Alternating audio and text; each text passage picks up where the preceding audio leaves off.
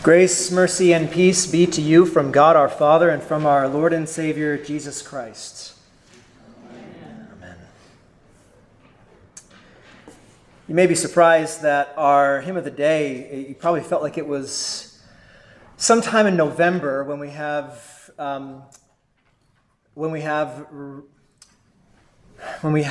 Reformation Day. You may have thought, maybe, is this a typo? No. This is the perfect hymn for today, for our first Sunday in Lent. That it should and does often give us a lot of strength to sing these words, that though devils all the world should fill, all eager to devour us, we tremble not, we fear no ill, they shall not overpower us. The world's prince may still scowl fierce as he will, he can harm us none. He is judged, the deed is done, one little word can fell him. There's always been a question about what is that word?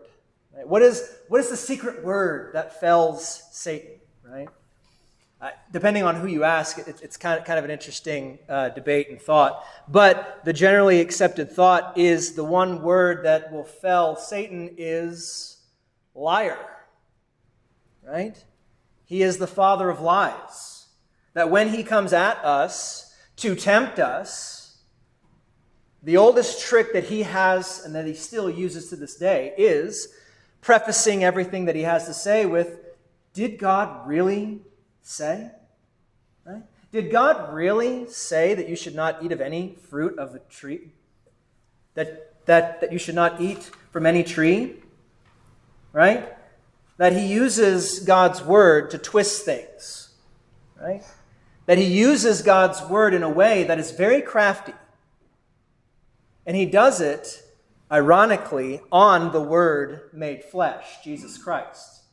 He thinks he can get away with it with the Word made flesh. And it's very interesting to read this text from Matthew. Let me put this. I usually have more space in the pulpit, and I was going to use my hymnal, so I need to make more space here. So, it's interesting to read this text from Matthew, because a lot of people might read this and say, isn't this just a silly thing? That Satan would think that he can actually tempt Christ, that he could actually make Christ sin through his cleverness and his skill and his lies. Some of us would readily say, oh, well, it's no contest. Of course Jesus will win. As if Jesus didn't struggle at all. We have to remember, though, he did struggle. The temptation was a real temptation. We may think, oh, he was no match, that Satan was no match for Christ. But Jesus is the great high priest that we have, who is not unable to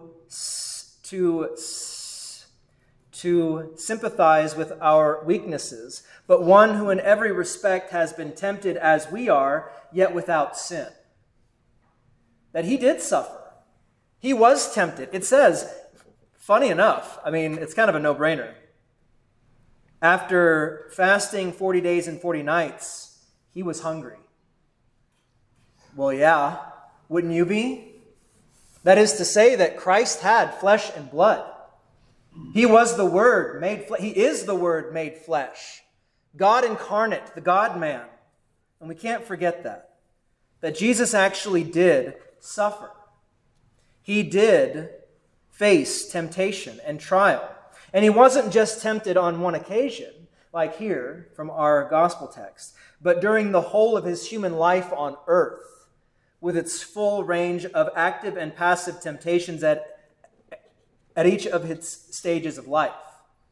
That he is God and he is man, in the sense that he has two natures combined into the one Christ. You cannot separate the two, right?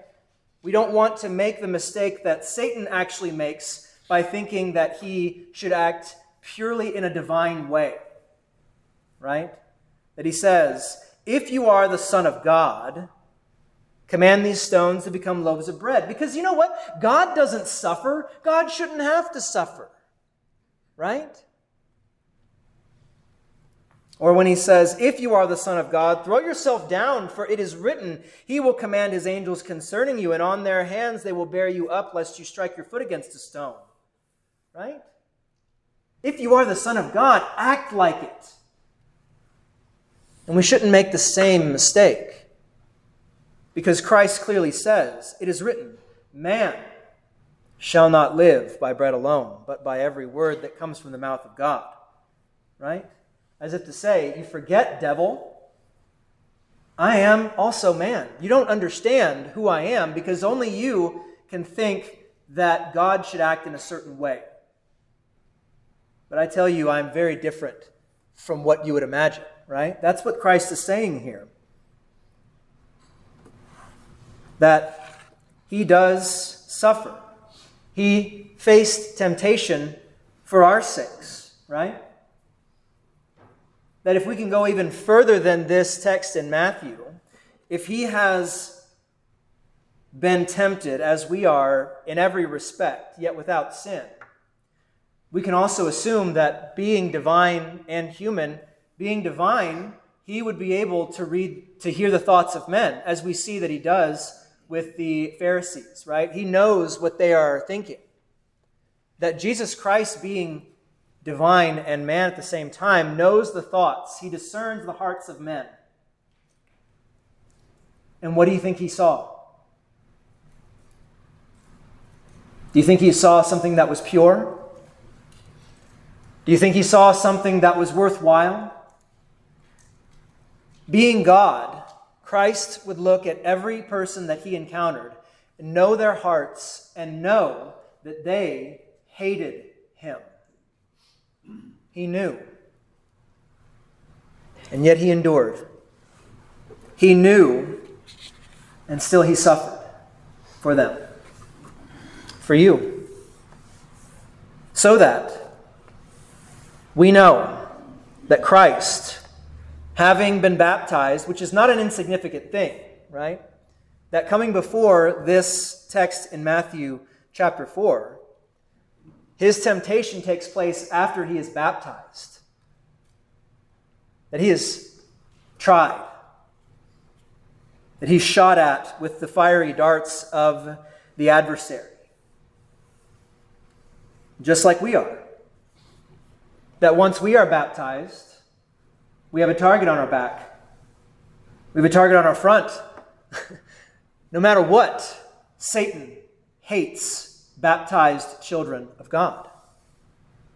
So, Christ goes through these temptations, not because he wants to flex his spiritual muscles, but because he knows that without him, we are open targets. We are easy prey. Right? He goes through these things to give us an example, for sure, but to also show how he has overcome Satan for you.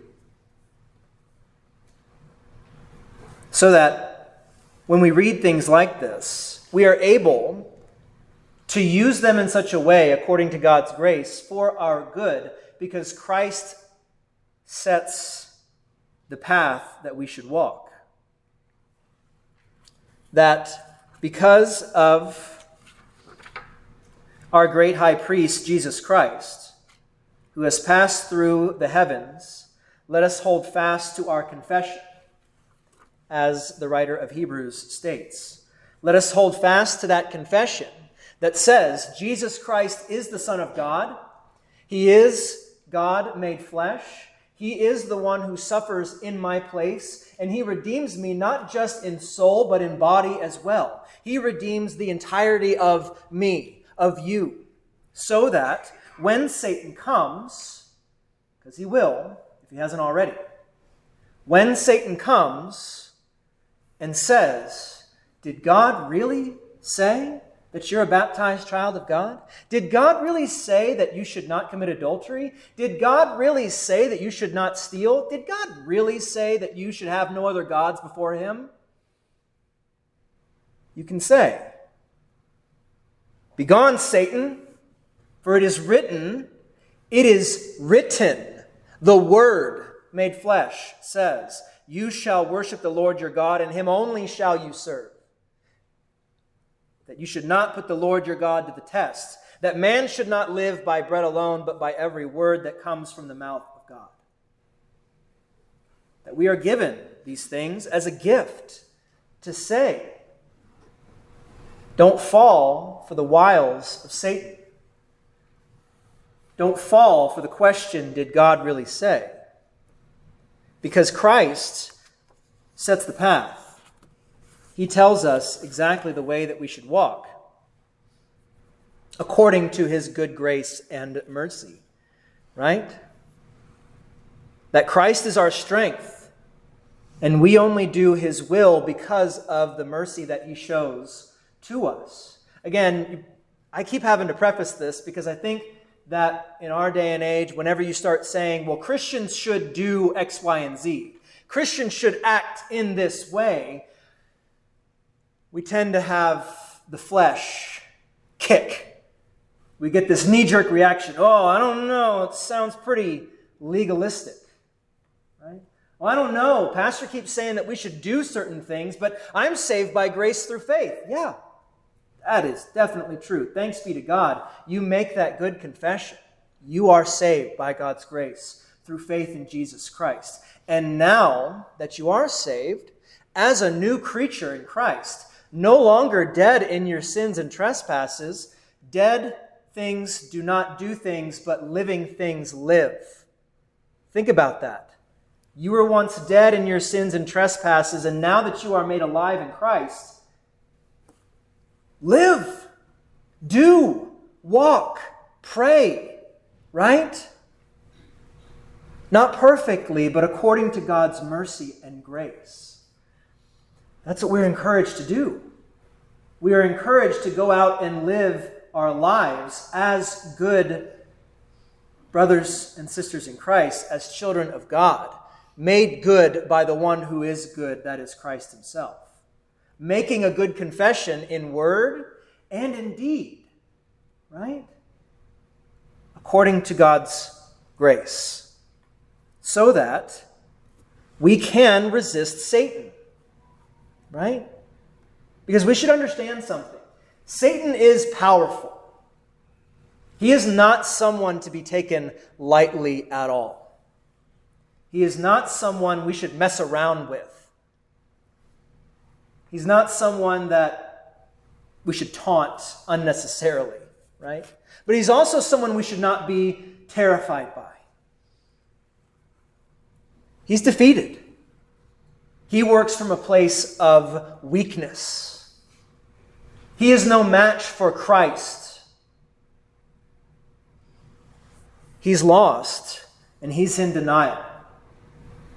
He's just working now to get as many souls as he possibly can to come with him to the lake of fire on the last day. So, we should be careful. We should understand that the devil actually means, it's funny, we get 3 names for Satan in this text. Devil actually means one who slanders, and that is one who slanders God, right? He is also called the tempter, and Satan itself means the accuser. He accuses you. He accuses God. He's a liar. Don't listen to him. But he is crafty. So understand that Jesus means what he says when he says we should be as wise as serpents but as innocent as doves. Don't go into this lightly. You need to be well equipped for the fight. And during this time of Lent, we exercise that resistance against that adversary. It's built in within our season here that we are given the good encouragement to fast. to prepare our bodies, right? And fasting can take on different forms.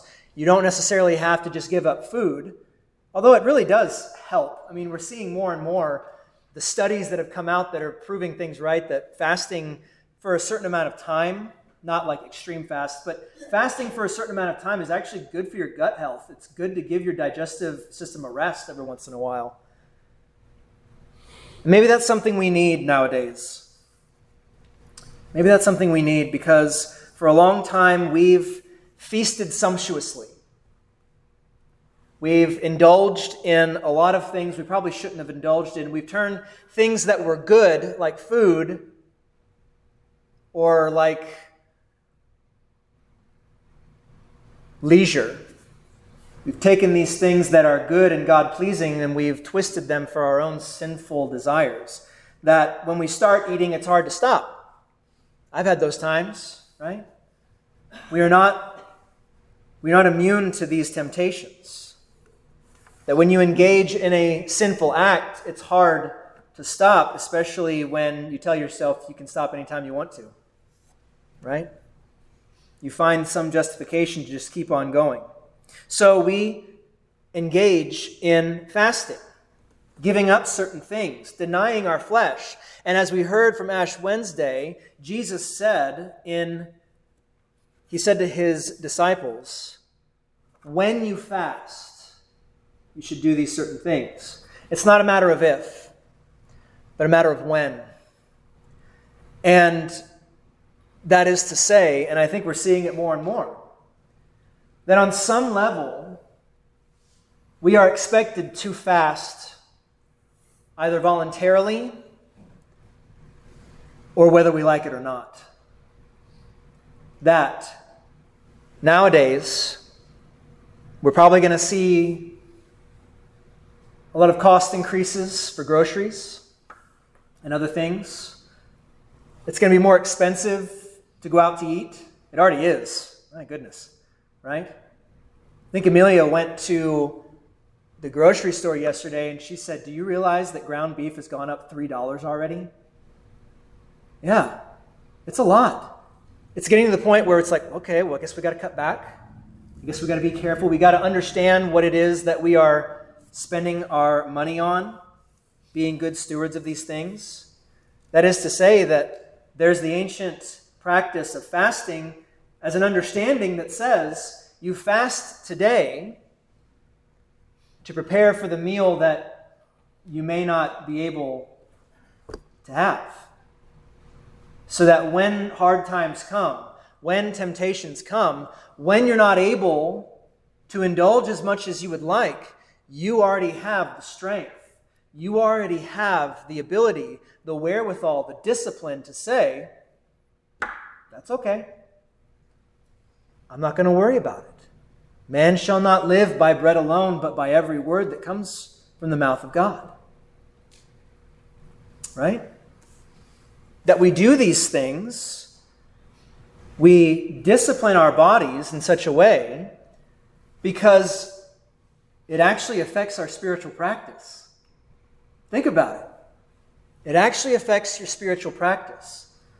That when we read in the small catechism that it's the questions and answers at the back, right? That says, how should one prepare for Holy Communion? And Luther says, fasting and bodily preparation are good outward training, right? But faith is required in the words given and shed for you for the forgiveness of your sins, right? Faith is paramount. Yet, we're still encouraged to engage in fasting and bodily preparation.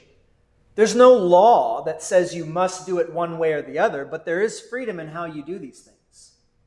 And if you want an idea of what bodily preparation is, okay, think of it like, and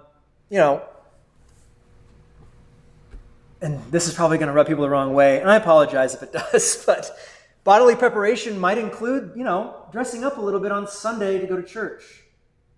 We're not asking that you come in tux and tails, but, to dress a little bit nicer than you would for most of the other week, right?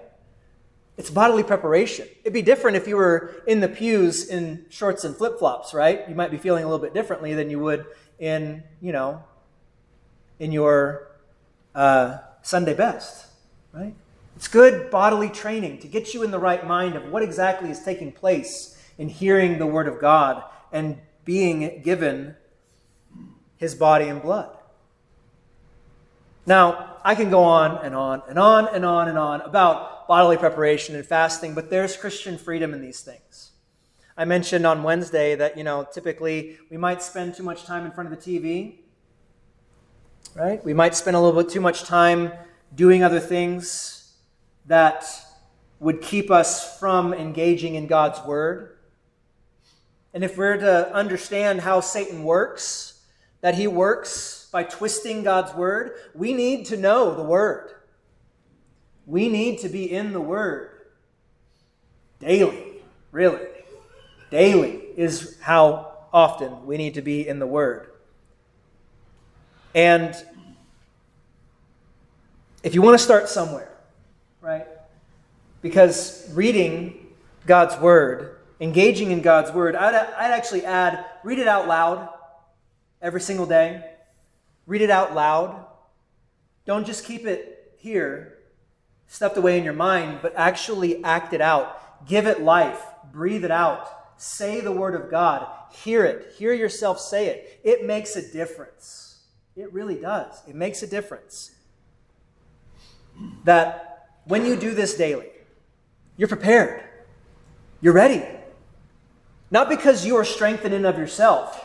Not because you do so many push-ups or squats in a day and you say, I'm ready to fight Satan today. No, you're ready because God has equipped you. God has given you His Word. He gives you the tools. It is a gift when He gives you at least these three things that Christ has said. That man shall not live by bread alone, but by every word that comes from the mouth of God. That you shall not put the Lord your God to the test. That you shall worship the Lord your God, and Him only shall you serve. This is not about trying to bench 400 pounds in one go when you've never done it before in your life. This is not about trying to run a marathon or even a 5K when you can't even walk around the block. This is about just walking around the block, right? This is about just doing one push-up at a time, right? This is about just taking it one step at a time, building it up, letting the Word dwell within you richly, allowing God to give you the means by which you can resist temptation so that you can not only speak against Satan, but you can speak against your own sinful flesh. That when you think about indulging in maybe too much food, too much TV, right? Too much leisure when you could be doing something more productive or even just reading your Bible, you should say to yourself, man shall not live by bread alone, but by every word that comes from the mouth of God. I think it's time to open my Bible, right? Or, you shall not put the Lord your God to the test. Or you shall worship the Lord your God, and Him only shall you serve, not your belly, not your own sinful desires, right? That sometimes we need to be spoken against ourselves on these things.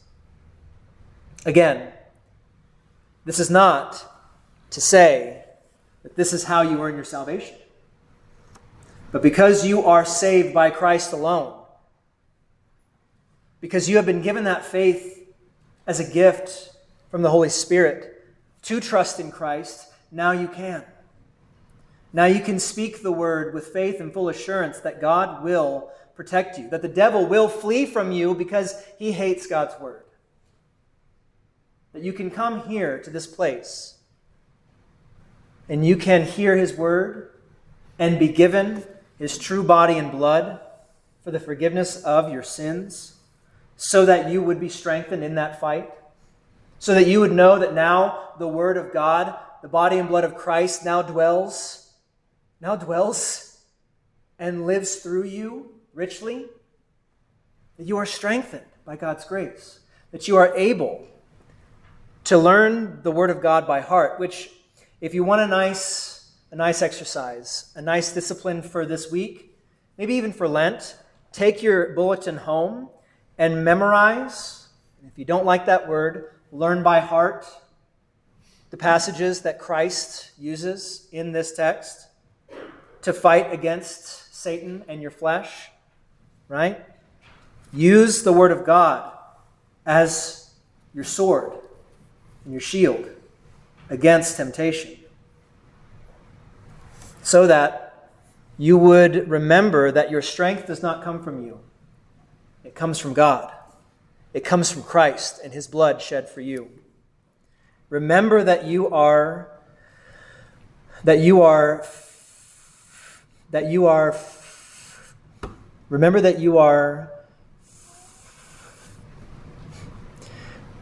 forgiven, and you live according to this truth, according to God's grace. So that as you go from here, as you go throughout this season of Lent, you would not focus only on the temptations that are coming your way, but you would focus on the promises of God. If I can leave you with one last picture of how you can see this, when you're skiing, I haven't skied in a long time, but I heard about this.